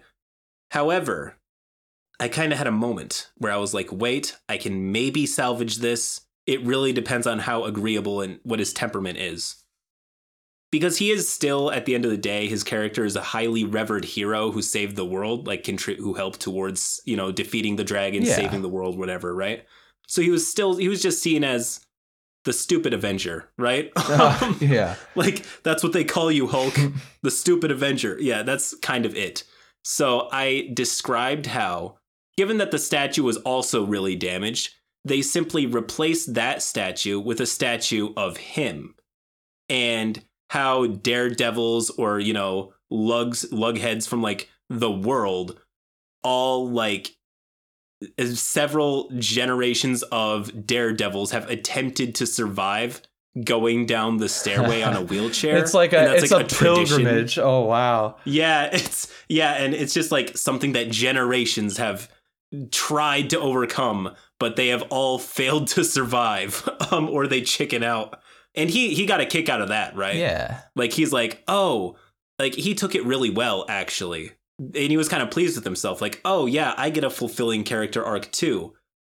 So it's like, it is a tale of, initial pitfall, defeat, but then, a sort of, because after that, he was a much better player who understood his mortality better and tried for self-preservation more, made him more popular with his fellow party members because he's not being that stupid anymore. But he was also having more fun with this newer take on the game. Yeah. So I think it's more of a bittersweet, happy ending story for sure. It's one of my favorite learning moments as a DM. And I bet it's one of his favorite learning moments as a player for sure. Yeah, I think you definitely saved it by giving him a legacy, and not just saying you die unceremoniously on the ground and everyone forgets who you are. Like, no. You get your own statue, and then other daredevils and crazy lunatics like yourself flock to this area to try the stunt. Some people also die, but they also weren't heroes that defeated a dragon, so they don't get a statue like you do. Right, exactly. You're still the most important person here. Yeah. That's a very sweet way to like kind of soften the edge of a death that he kind of chose for himself. Yeah, like, oh yeah, definitely. And it's just funny to me that both his character, I bet, and him as a player never even considered the possibility of more, like, that one famous Critical Role clip where Marisha's like, we're basically gods, right? And jumps off of a cliff, just free falling. Right. And is like, I'm just going to turn into a fish and land in the ocean. And it's that simple. But, it's the cockiness that comes with never having experienced a death or a really close brush with death that makes you like, her character ends up dying. She turns into a fish and falls onto the rocks below, just ignoring the fact that she could have done that. So yeah, and that, it's the we're basically gods attitude that gets you killed. But afterwards, it makes your future characters much more fulfilling and mortal, Yeah. It's like roguelikes, the idea that when this character dies, he's gone, that makes playing as that character and makes combat and decisions actually meaningful. Right. I agreed. I think that player death is an important part of the game, and to not to put, bumpers and safety nets around your players when they're learning, the game makes sense, especially early on when they put all this work into a backstory. They're lower level, so death is much more of a reality. Exactly. Like giving them outs, giving them fair warning. Like obviously you've already kind of moved past this story. You've learned what you needed to learn. If it were me and this player was telling me that's what they want to do, I'd say pause. Can you make an insight check for me? Because I want to see if your character's smart enough to understand what's going on, right? I'm not going to tell you, like, you can't do it. I just want to see how much information I'm going to give you about what's about to happen here. All right. And if they make it on their insight, I give them, like, it's not even hard to see, like a 10, DC. Right. Yeah. No, like an animal would know. Yeah. Yeah. I would say, okay, you are going to make a series of saving throws. Or a series of checks, because you're doing a thing, right? So athletics to hold the thing together, acrobatics to keep your balance, and then finally you're going to make maybe a couple saving throws. However, you are going to hurt at the end. There's no way you can get to the bottom without absolutely taking tons of injury, but you might survive. You have to make every single saving throw, and every single saving throw's DC is going to increase as you save, meaning if you fail early on, you only take a little bit of damage and you actually will probably have a higher likelihood of survival. But the more that you make, the worse it gets. So if you do not make every single saving throw, you will most likely die at the end. Yeah, like every time you succeed a saving throw, your chances of death increase by a lot. Yeah, your chances of taking critical damage increase by a lot. That would have been a much smarter way. If there was like some sort of wisdom or intelligence saving throw to tell him like, I actually want to see if your character is like, I just thought of this. I have not considered it too much, but I might even make them have like a willpower wisdom throw to like, you know how it's hard. You're not going to take a cleaver and cut off your own hand. Your mind really puts up protection for you to stop you from hurting yourself usually. Like, how you can bite through your finger and it wouldn't be much harder than biting through a carrot, but still your brain just doesn't do it. It's that instinctual. Exactly. I might have put that up because it's like, this is clearly suicidal. Right. But, I mean, still, thanks for sharing. I got to get going because I got a booster for COVID I need to go get. So, all right. So why don't you tell everybody where they could find you? All right. So first, I just want to thank Shane for supporting us small creators. I really take any exposure I can get. Next, youtube.com/CritCrab, or find me on Twitter, though my YouTube channel is definitely my most active platform. You're probably listening to this on YouTube. So yeah, you can just find me right there. I make a lot of podcasts I've collabed with other people. I make episodes a lot like this to where you can just sit back, listen to my RPG stories playlist, all of them, all like 200 or so in chronological order. Super good. So yeah, you can find me there. Awesome. Thank you for being on the podcast, and hope to have you on again sometime. Yeah, for sure. It's been a lot of fun. This is the longest I think I've been on any show, but you're a really good host. So yeah. Thanks. I'm gonna leave that in.